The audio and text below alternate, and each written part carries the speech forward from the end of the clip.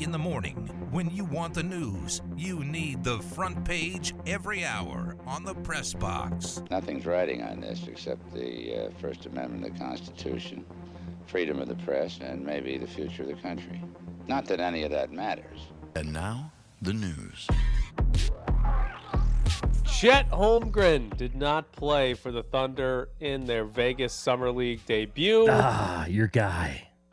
He played the two previous days in the Utah Summer League. By the way, how did he do in the second game? I have no clue. He got beat up in the post by the chubby kid from Louisiana Tech, Kenneth Lofton Jr., who is great. That guy dominated Ole Miss in a game 2 years ago. He's phenomenal. But he still, I think, he didn't shoot well. He still had like 11 points and like 13 rebounds. Okay. But he was like 1 of 6 from 3 or something like that.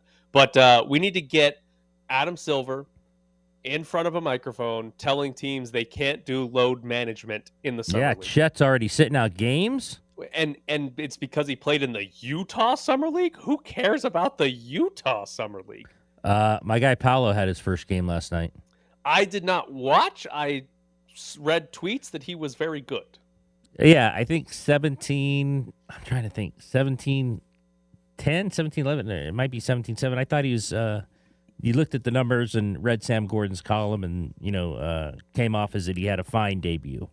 Okay. Didn't watch. I was watching non-sports last night. I watched Stranger Things. I've never seen one episode. Oh, man. Brutal. Okay. I just wanted to make sure both of you knew that I took a night and didn't watch sports. You watched nothing? There was nothing on the TV. Of all the 3 TVs, there's no sports. There was no baseball, Dodgers, Cubs, Padres, Giants. There's none of that? No, I mean, I watched the Astros at a day game, watched the Astros, and then last night I left my 3 TV office and went downstairs, and my fiance and I watched 2 episodes of Stranger Things. Is that one of your guys' favorite shows? Yeah, we watched all the first 3 seasons, and then the 4th one is now fully out, and we're gonna watch it here throughout the month or something like that. Is that something that I should be watching? That it's funny that I've never had one show, or is that the show that you don't? You're not embarrassed that I haven't seen one episode? It's really good. I'm surprised you haven't seen any of it, to be honest with you. Right. It's really good. I think my kids watch it. What do you think? Marc-Andre Fleury signed a 2-year deal with the Minnesota Wild. He will be getting $3.5 million per year. So right now, the Minnesota Wild have 38-year-old Marc-Andre Fleury, or he'll be 38 during the season, and 34-year-old Cam Talbot as their 2 goalies, and they're making just over $7 million combined. Plus, Fleury got a full no movement clause. I'm still confused as to why Marc-Andre Fleury is getting such a good deal here. I think because Bill Guerin played with him at some point. He loves him. Is that what happened? He absolutely loves Marc-Andre Fleury. And I guess Bill Guerin called GM for the Wild, called Cam Talbot's agent last night, and Cam Talbot's agent was not happy. I wouldn't be either. No, I wouldn't be either. He was not happy with the situation that they're going to split time, or who knows, the way Guerin feels about Fleury, he might be the main guy. Cam Talbot might be backing him up, might be a Brossoit here for the Wild. Like Cam Talbot and Marc-Andre Fleury had very similar numbers last year. They already had one, the younger one, granted not that much younger, he's 34, under contract at over $3.5 million for next year. And then they decided we needed another one of these guys for over $3.5 million. Who's 4 years older? I don't know. It just doesn't make sense. It makes zero sense whatsoever to be like, we've got to lock in Marc-Andre Fleury and we've got to overpay our goals. And give him a no move clause. Right. And oh yeah, of course. No movement clause. No doubt about it. You got it, dude. Yeah, great question. Yeah, again, great question. We should be watching the end of Nick Kyrgios and Rafa Nadal right now, but Rafa Nadal withdrew from Wimbledon ahead of his semifinal with Nick Kyrgios, citing abdominal pain. Apparently, he's got a muscle tear in his abdomen somewhere. So Nick Kyrgios, automatic advancement to the final, and Rafa Nadal had to back out. He will not be able to win the Grand Slam this year, I should say. So unfortunate that we didn't get to see Kyrgios and Nadal play each other. I don't know if it's fortunate in your way of thinking. This is your guy. Yeah, this but is your guy. Did you want to see I'd it? prefer to see them. Really? Yeah, I'd prefer to see They them. get him to the final, right through. Yeah. So I'd prefer to see him play Nadal. It'd be fun if he beat Nadal. That'd be fun. Do you want to? It's. I assume it's Joker on the other side. I actually don't know what the other side is at the moment. How Are much they you? If it playing is, how much today? you want him hitting balls right at the Joker? Oh, 100%. Like when Joker comes in, he goes right to his head. Oh, Djokovic lost the first set. Oh, well, He he usually rallies from 2 sets down and wins in 5 anyway. I don't know who Cameron Norrie is, but Cameron Norrie took the first set Wow. 6-2 over Novak 6-2. Djokovic. Yeah, beat him down. Happy to move on to the next question here, Aaron. Brittany Griner entered a plea of not guilty of guilty in Russia. She did say she had no intent to break the law by bringing cannabis oil into Russia. Apparently, TJ Quinn, who works for ESPN, he talked about this yesterday. Apparently, this can be a tactic for her to help in a prisoner exchange. I didn't quite follow the logic on how it helps to say, yep, I'm guilty. But apparently, that's the logic here. Kind of her, falling on the sword. That's what they like in Russia. I guess, of her pleading guilty. I know there was a thread. The Associated Press tweeted out a thread sort of going over this. Apparently, I didn't know. I guess it can happen anywhere. But she could get a presidential pardon from Vladimir Putin. And that could be a way she gets out of this too. But I don't think that's happening. I don't think the way things are going right now that's going to happen. I don't think that's first on the list there to pardon an American. It's basically, from everything that I've read from other people who know more about this than me, basically this all comes down to when Russia and the United States agree on a prisoner swap. Exactly. Like that's what that's the situation. Griner is going to be guilty, sentenced to 10 years or whatever they decide the maximum is, and she will be there until there's an agreement on a prisoner exchange. That could be potentially tomorrow, or that could be 7 years from now. Nobody really has any idea. Next question. All right, this was an interesting story, and I'm curious how big of a deal you think this is. New York Post had a story on the Blazers, who are currently being run by Jody Allen. She was the sister of Paul Allen, the former owner of the Seahawks and the Blazers, who passed away a few years ago. According to the story in the New York Post, Damian Lillard wanted to sit down and have a conversation with Jody about the team, and she didn't return his call. Then he tried to email her. Eventually, she just never responded and put him in touch with Bert Kold, who is a vice chairman with the Blazers. Is that a big deal that Damian Lillard wanted to talk to the owner and she basically refused to talk to him? I actually think it is. I actually think that she wouldn't even sit down with her star player and see what he wanted to talk about. Give him 10 minutes. She can't afford 10 minutes for her star player. Yeah, I think it is. Although she also said the team wasn't for sale and it might happen in 5 to 10 years and it's probably going to be for sale next week. So yeah, I don't know what you think. I kind of think it's a big deal that she wouldn't at least acknowledge him and talk to him. He's the face of the franchise. He's a star player. Why wouldn't she want it? Why wouldn't she even respond and say, "Hey, let's get in touch"? Even on the phone. I mean, anything. You can't pick up the phone. You can't have your secretary call him. I mean, I assume he wants it in person. But if she thinks she's too busy running both teams, I don't get this at all. Like, I'm trying to envision Mark Stone trying to call Bill Foley, or like Derek Carr trying to call Mark Davis and just not getting through. I don't think just that happens. Right. Yeah. Like I can't imagine that it would. So it's bizarre. I don't know that it like means anything. Maybe Damian Lillard ends up not playing his entire career at Portland, whatever. But like it just seems weird that you would have a story about, the best player, the face of the franchise for the last like decade, wanted to talk to the owner and she blew him off and gave him somebody else's number to talk to. Like he doesn't want to talk to Bert. He wants to talk to the person running the team. How about Bert Coldy? What am I supposed to say?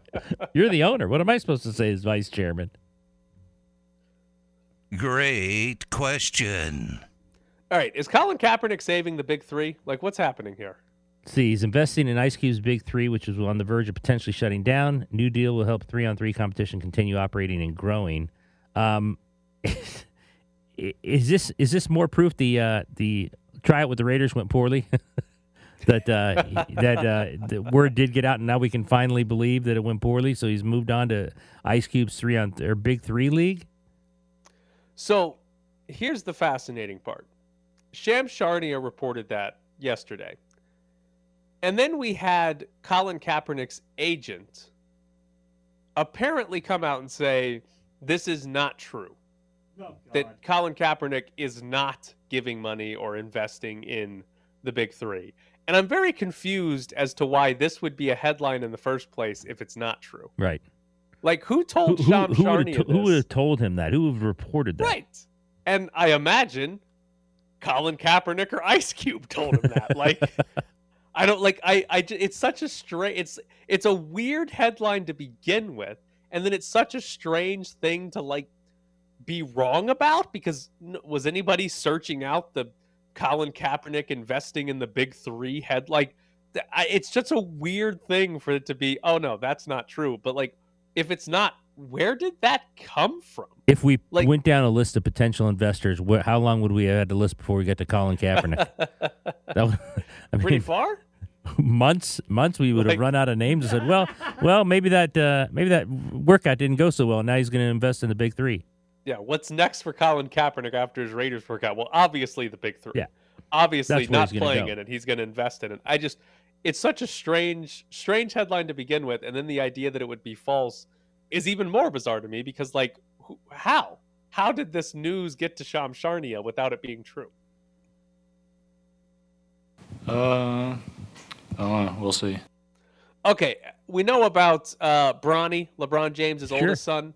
Do you know about Bryce, his second oldest son? Okay, I knew Bryce existed, but I did not know this was Bryce. As I'm looking at the picture of him and LeBron standing next to each other, I didn't know the kid was this tall, and he doesn't get the play that Bronny does, so I have no idea what kind of player he is. He is 15 years old, Bryce James is, and this picture, the top of his head comes up to like LeBron's nose. Yeah, he's above the shoulder.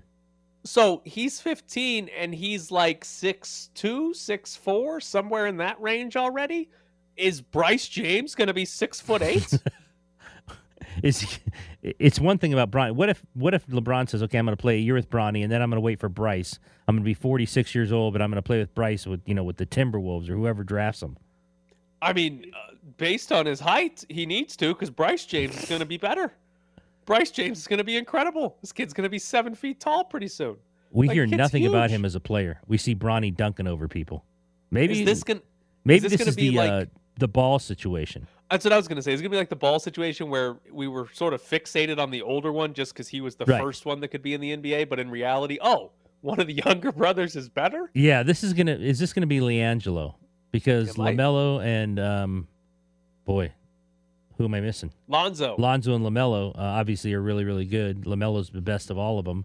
But this might be a LiAngelo situation where he's really tall, but he's not that good. And I preface that with saying I know nothing about this kid. I know nothing. He might be a great player.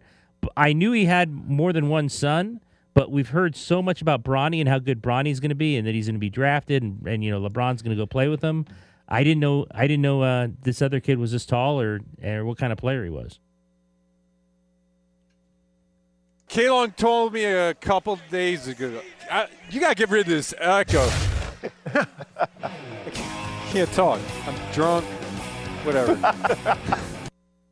The University of South Florida is building a 35,000-seat stadium for $350 million. That will be open in the 2026 season. What I thought was interesting about this is we're talking Group of Five school building its own stadium.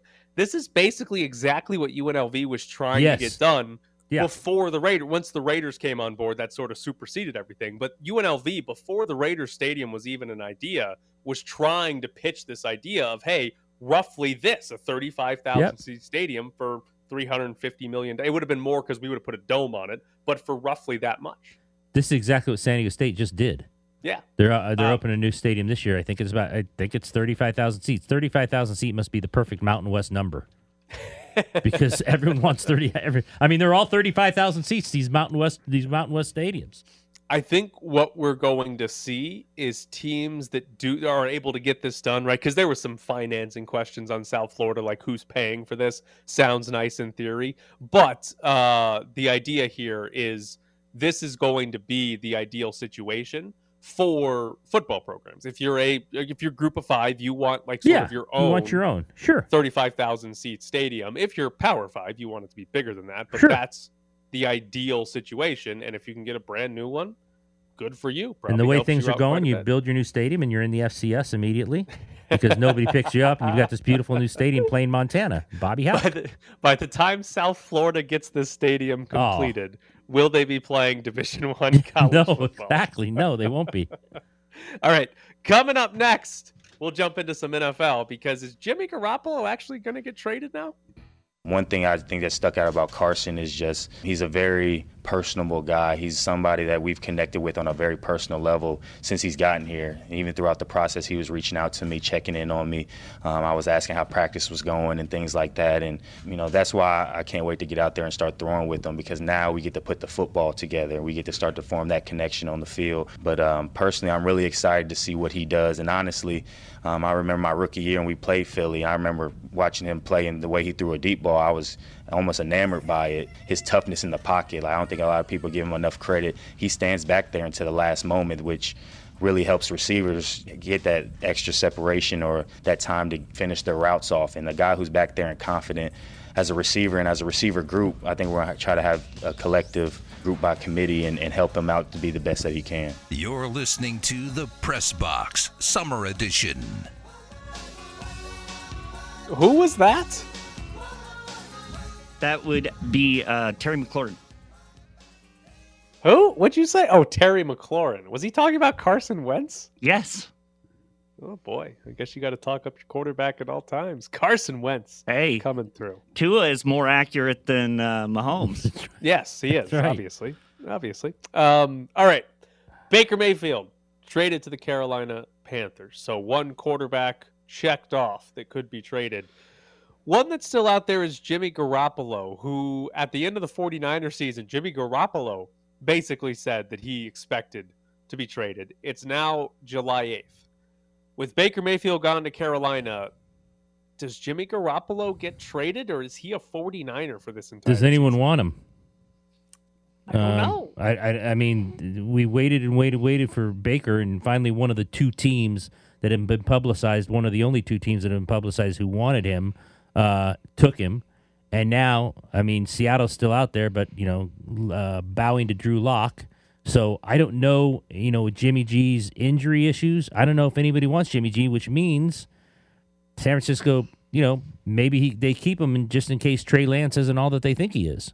And I think that's the interesting part, because if you take the Baker Mayfield situation, Baker Mayfield wanted out. Baker Mayfield had no interest in remaining in Cleveland. So there was somewhat of Baker forcing his way out. As far as we know, Jimmy Garoppolo doesn't want out of San Francisco. He's just probably not going to be the starter because they're going to Trey Lance. So if you're the 49ers at this point, obviously Seattle exists, and maybe Seattle makes a trade for Jimmy Garoppolo because they realize Drew Lock is no good. But let's say we get into camp or whatever and their quarterback sustains an injury and some other team is like, well, we can probably make it work with Jimmy Garoppolo, and they want to trade for him. If you're San Francisco, I'm curious, what is worth it to them to where they would trade Garoppolo? What's more valuable, a 4th round pick or having Garoppolo in case Trey Lance isn't any good? Given what teams think about quarterbacks, it might be the latter and keep him as insurance. If that 4th round's a second round, which it wouldn't be. Right. He's got 1 year left on his deal, and then he's an unrestricted free agent. So anybody trading for Garoppolo, you're getting 1 year of Garoppolo, and then you have to commit if you want him for longer than 1 year. So you're not going to get this massive package for Jimmy Garoppolo. You're probably getting a mid-round pick. I assume the 49ers wouldn't have to pay all of his salary like the Browns did. Maybe they would. But if I'm San Francisco, I think I'm okay with keeping him if nobody offers me a good pick, because he's got a chance to provide a lot more value than just a 4th round pick. Right. If there's two. What if Trey Lance Lance stinks? Right. Trey Lance could be bad, or Trey Lance could just get hurt. I mean, we Right. could be in week 7 and the 49ers be 6-1 or whatever, and Trey Lance goes down, and now oh, where are we going to? Well, good thing we still got Jimmy Garoppolo around. And again, he's not so good that like he's going to be the reason you win, but the 49ers have won a lot with a quarterback as good as Jimmy Garoppolo. I just think this situation is much different because the team that currently has the quarterback actually can put value on that guy. Whereas Cleveland, there was Baker Mayfield won it out. There was no value for Cleveland in keeping Baker Mayfield if he was not going to show up and play. But the 49ers, I think there's value there. I think there's legitimate value to having this guy ready to go in case Trey Lance isn't any good. We talked about this with Baker Mayfield and why the Raiders wouldn't have looked at that given what they gave up for Baker Mayfield. What would you do if the Raiders wanted a backup to Derek Carr and thought Garoppolo was better than anyone they had? What would you give up? So the main problem with Garoppolo is that his cap hit is $26 million. So it would all depend on what the 49ers were sort of keeping out of that. Like we saw with Baker. Cleveland kept $10 million? 10 of the 18 million right. is what Cleveland kept, and Baker waived 3 of it, basically. So if the 49ers weren't willing to eat any of the salary, then you can't do that. Right. That's way too much. But if you told and especially if the Raiders don't spend the rest of their cap space, they've got the 21 million, right? If they only spend like 10 million of it and they've just got 11 hanging around and they could get Garoppolo for a 4th round pick and only pay him $8 million this year, I think I would do that. Mm-hmm. I think I would, because that's a lot for the 49ers to eat. Right. And I don't know if that's going to happen. That's probably the bigger issue here, is that if given his contract, there's Ruby barking at. Sure. I don't know hey, what Ruby. she's barking at. I assume she already ate, so who knows? But so I assume Garoppolo's contract means if you trade for him, you're trading for him to start. But if the 49ers did eat some of it, then it would open up the possibility of, this guy's a good backup. He keeps saying they have to eat something, and that's why Ruby's barking. Yes, that's right. Oh. That's right. Yeah, she's barking at my fiance. Who knows what she needs or wants? I don't She know. wants to watch Stranger Things. Yeah, she does want to watch Stranger Things. Probably. Yeah. Ruby is 14 years old now. Wow, good for her. Wow. She's slowing down. Good for her, though. 14, solid number. Yep. Who knows if she can see? Did I tell you guys she punctured both her eyes? Jesus Christ, man! Yeah. How did that happen? We don't really know, but she just walks into things. Poor Ruby. Because it's a Shih Tzu, so she doesn't have a snout. So to sniff things, she sticks her whole face in it. Face in things. Right. So who knows? And apparently dog eyes heal much better than human eyes. Like, she punctured it and it was like not a big deal to the vet. Like, it's like, here's some eye drops. But yeah, so who knows? Trying to heal those with eye drops. Apparently it'd be a big deal if we punctured our eyes, but not for dogs. They bounce back pretty quickly. All right, coming up next, Nick Raboni from UNLV Hockey joins the show. Back to the Press Box Summer Edition.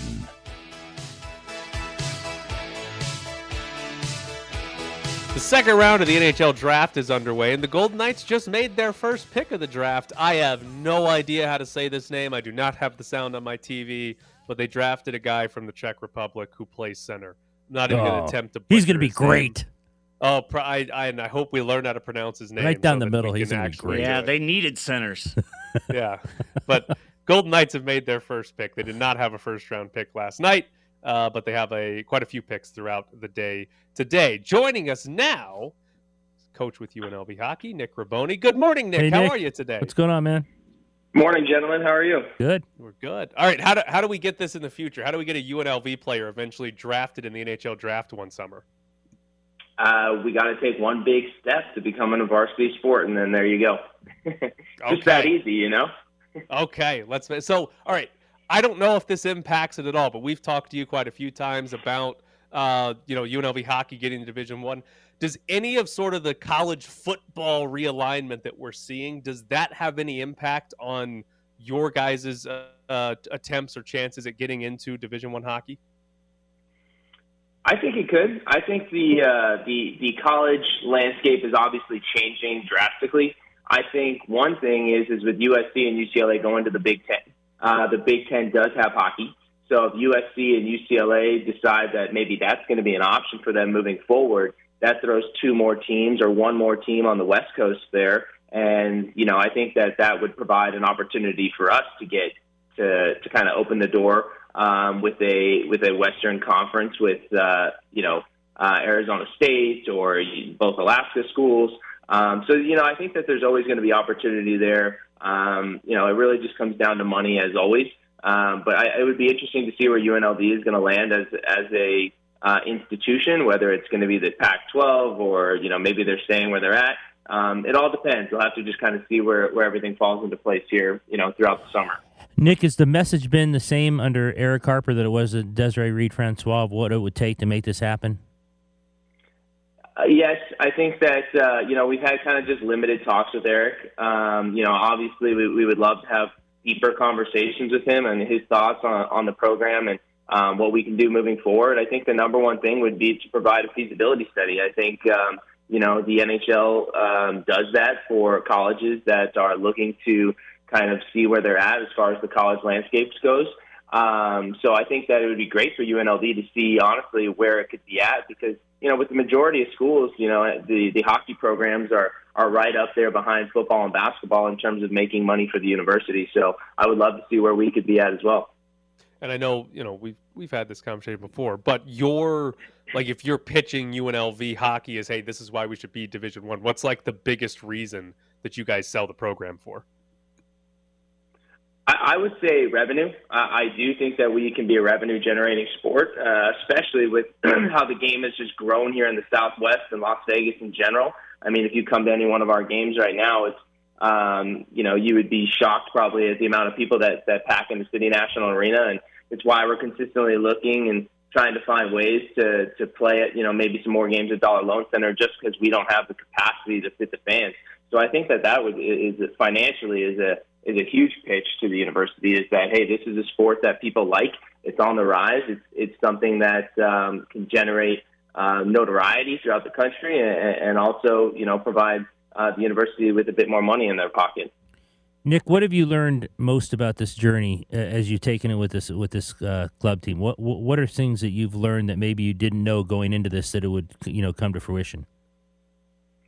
It's taken, this is going to be my eighth year with the program. So seeing where it was in 2015, prior to the NHL coming and us being an ACHA Division II program to where we are now, it's pretty crazy. I mean, as a staff, we've learned a lot about the type of player we want to recruit, the culture that we're building here. I mean, we have guys that are coming from the NCAA Division I and III levels that are looking to come to our program now because of the structure that we provide. We run it as close to as any NCAA team as you'll find throughout the country. And I've learned that players at this level really love structure. They want to come here, be student athletes. They want to get a first-class college hockey experience on and off the ice. And fortunately, we're able to provide that. Correct me if I'm wrong, you guys have a few Division I games. I know you guys are going to Alaska to play Anchorage. I believe they come here, and you're also playing Denver, if I remember correctly? We are. So we are playing the NCAA Division I reigning champions in Denver on October 1st. And then we'll have 3 games versus the University of Alaska Anchorage. So that gives us 4 NCAA games for the upcoming season. So realistically, as a program, we're trying to put ourselves in position to play the best ACHA D1 teams and NCAA games. I mean, this isn't something that we want to just do as a one-off. We want to show that, we can try and compete at that level. And I think that the biggest thing for us is putting a quality schedule together. And I think we've been able to do that. And we have 16 home games this season. And, this will be the first time that UNLV will play an NCAA Division I game in Las Vegas. So some really, really big stuff this year for us. Help me on this. Is there a portal? There is a transfer portal. Unfortunately, we don't have access to it. Okay. So for us, any players that are looking to transfer are ones that simply reach out to us. And I can say that we've had more than ever this upcoming year. Normally I'm picking up the phone in January and starting to make recruiting calls. This year I actually didn't even pick up the phone. It's kind of crazy, with the amount of players that we have interested in our program. What is the conversation from players that are transferring, if it's from the Division I level or anywhere? Like, what's the conversation they have with you when they call and are interested in coming to play hockey in Vegas? A lot of times it's players that are at the D1 level or D3 level that aren't happy with their current situation, whether it be playtime, whether it be just the overall experience. You have guys that are playing back east at these small schools that, they don't see sunshine for months on end, and, they're going to a school with 1,200 people. So it's UNLV it's a huge appeal. I mean, they want to come out west where, January and February, you're not just bundled up in beanies and coats and things like that, number one. And number two, I mean, like I said, I think that we provide a really, really great experience on and off the ice. I mean, we practice 3 to 4 times a week. We're in the weight room twice a week as a team. So they're coming here, they're seeing a program that's successful, they're going to get great weather, and then overall being in Las Vegas doesn't hurt either. There's never a down moment for our guys. They really enjoy it. Whether it be golf, hiking, doing things as a team, there's so many cells here to UNLV in Las Vegas. Yeah, I was going to ask you about you talk about structure, but how you run your program, like an NCAA tournament, like an NCAA team, like how important is that to show kids, especially that come from that level, like, look, you might not be at that level anymore, but we're going to run you the same way, and it's going to be, the expectations are going to be just as it was if we were. It's huge, and it's really the little things, right? So, we never travel and play on the same day. Most college hockey teams at any level play Friday and Saturday night. So we're going in Thursday. We're practicing Thursday night or Friday morning, making sure our guys are getting 3 good meals that Thursday, plenty of rest Thursday, and then Friday, we're up, we're warming up as a team, we're going over film. I mean, there's a lot of structure. If you were to see our itinerary on the road, there's not really much downtime for these guys. We tell them to get their homework done prior to going on trips because we want them to focus on the games at task. And, it pays off. I mean, we were 27-5 last year, and we won 17 games in a row, with a lot of those being on the road. So that's kind of the type of things that we sell to our guys, and they love it. You mentioned the Dollar Loan Center out in Henderson. Do you guys have any games this year out there? We're hoping to have one of the 2 games for our home opener, October 7th and 8th versus Utah, at Dollar Loan Center. So we're really just kind of been working with those guys over there to see what the AHL schedule is going to be like. And hopefully we can squeeze in one of those games, or the home game versus the University of Alaska Anchorage. I think they're bringing down 150 alumni as well. So, it's no shock that even the opposing teams want to have their banquets and alumni events out here as well. This many years later, how is the relationship with the Golden Knights? It's great. We couldn't be happier in the position that we're at, and we hope we're involved with their future plans as far as, them having to build a couple more rinks out here per the NHL rules.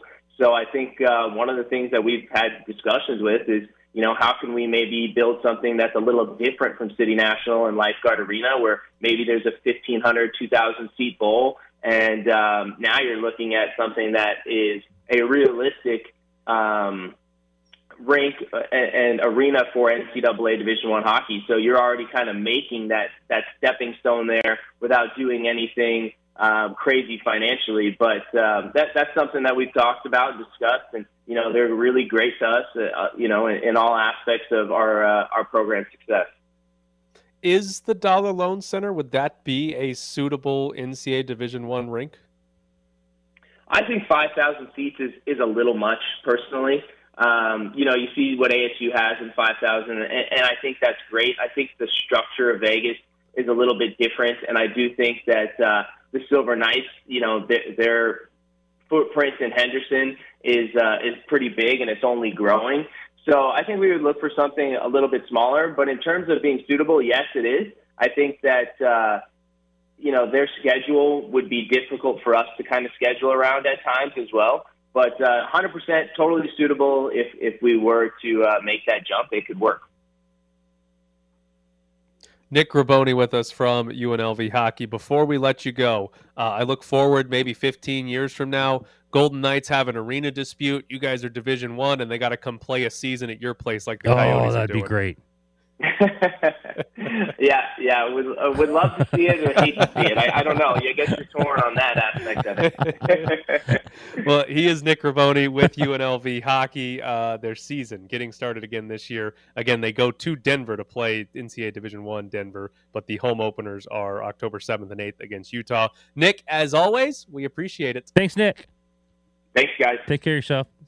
All right. Oh, yeah. Coming up next, we'll jump into some more hockey because the draft's going on, and we're going to try to figure out how to pronounce somebody's name that we have no chance at getting right. Yeah, you can't compare those. I mean, there's no event on tour that's like the Ryder Cup or the President's Cup until you stand on a tee, in France, and there's 10,000 people there, and I feel like I wouldn't even be able to get a golf ball on a tee. I'm so nervous and my hands are shaking so bad. Then yeah, I probably wouldn't comment on saying that one is like the other because it's not. All of the sun, none of the fun on the Press Box Summer Edition. All right, are we giving a try here to how to pronounce the Golden Knights' first draft pick this year? Go ahead. Matthias Sapovaliv. Okay. Matthias is strong. Strong up the middle. A plus. So second round already underway. Actually, I think there might be into the third round with the NHL draft. But Golden Knights made their first pick of this year's NHL draft, 48th overall. A center from the Czech Republic. Maybe it's pronounced Matthias Sapovaliv, but I doubt it. I doubt I got that right. But that is the Golden Knights' first selection. Vegas does have a third round pick. They do not have a fourth, but they have 2 fifths, a sixth, and a seventh. So they will have a good chunk of picks. Waiting today. around for the boys to make their picks. My favorite response to them drafting him is, so who we trading him for? Got to wait a year or two before you actually trade him away, right? For some $8-9 million player per year. That's what you got to wait for. So Golden Knights actually participating in the draft today after sitting out last night. So did you see this story about the Arizona Coyotes? It gets better and better, by the way. They're going to have a student section at their games when they're again. If you miss this entire story, the Arizona Coyotes basically got kicked out of their arena. So next year they are playing at Arizona State's hockey facility. Now, Arizona State is a fairly new Division I team. They've got about a 5,000-seat arena. So you have an NHL team that's playing in a 5,000-seat arena. And apparently, this story Greg Wyshynski wrote, there's going to be a student section of 300 to 400 students for these games. Which, are they going to get 300 to 400 students to show up for these? That's a great question. I mean, Arizona, ASU does have hockey, and it is a Division I sport at ASU. So maybe there's a fan base there that is going to be interested enough to go to these games. I mean, 350 to 400. Like I said, they have a good fan base there. They became Division I. There might be enough people that would be interested. I feel like it will be. Like I'm thinking, like when I was in college at Ole Miss, if you had told me that there was any professional sports team, right? If it was NBA, NHL, whatever, that was suddenly just playing at an Ole Miss facility, I feel like the student section would be packed, would be filled up immediately. Like I feel like that would be, everybody would love that. So I'm guessing they're going to fill up 300 to 400 seat student sections. I guess the team sucks, so maybe there's they suck, we don't want to go watch them. But I feel like I'd be all on board if I was a student at Arizona State to go to every single Coyotes game and make it like a legitimate student section you see in college sports. Like that might actually be fun. I think it'd actually be pretty cool. Signs, knowing the players, knowing the team. I don't even know if they sucked, if it would matter, to tell you the truth. If they're there and they're hockey fans, I don't think it'd be a push to get that many kids in there. Yeah, I don't need. I mean, and here's the other key. I'm assuming student section means the tickets are going to be very cheap. Well, they better be really cheap. They better not be NHL prices. Right. That's what I'm assuming here. Like when I was at Ole Miss, we had to pay for football season tickets, but it was like $100 got you the whole year, but every other sport was free. So you could go to any other sport with your student ID for free. I'm guessing this is either a free 300, 400 seats or like, hey, $5 to $10 a game for you to get in, if even that much. So if the Coyotes are out here trying to charge the students full price, none of them are showing up. But if it's free or really cheap, yeah, if it's free or really cheap, I think it'll be great. And like, I kind of want to see. Remember the big Kim Birch thing that the UNLV student section had? Yes, you want to see giant, giant, 15-foot thing. Yes, yeah, with the arms going back and forth, yeah, maybe holding a hockey stick, like maybe with the puck, like shooting it, like putting its arms back and shooting pucks. It'd be beautiful. Whoever their goalie is for the next few years that they're here, they need a giant one of those in the student section. I mean, and the other thing about the Coyotes is it's such a disaster that they have to do this. This is actually a really good idea. I mean, I got to give them credit because they're such a disaster right now, and even having to do this, to come up with this and to have a student section and kind of be aware of ASU and the fan base they have, I got to give them credit. Yeah, I mean, of all the things that have happened with the Coyotes, like they've all been bad. Nothing has really been good. This actually could be. This actually could be fun. Like, there's a legitimate chance that playing in Arizona is kind of interesting now because they have something that nobody else has, and it's a student section or whatever. The other funny part from that story, the Coyotes, I can't remember who it was, but apparently the Coyotes president, his quote was, "From a revenue perspective, it's going to be at the same or better than we were before."